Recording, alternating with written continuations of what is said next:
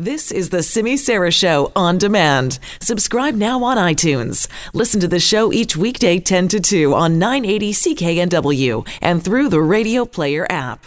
I do wonder about our hot question of the day today, whether people will actually tell the truth and admit it or not, because it's about injuries that are suffered by people with their cell phones. So there's this U.S. study that examined the data of thousands upon thousands of visits to the emergency room in hospitals right across the country in the United States.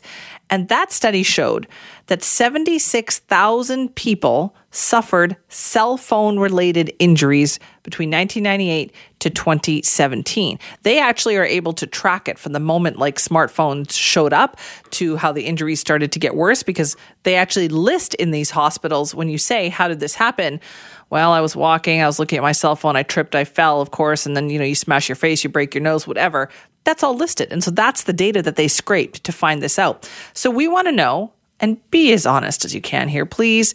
Very simply, have you ever been hurt while using your cell phone? Did you hit yourself in the face? Were you looking at something on the phone and you tripped, you fell, you cut yourself? All that. All of that counts under the same umbrella. Have you ever been hurt while using your cell phone or been distracted by your cell phone? Do you go, yeah, it happens? Or no, just pay attention, people. Get off your phone.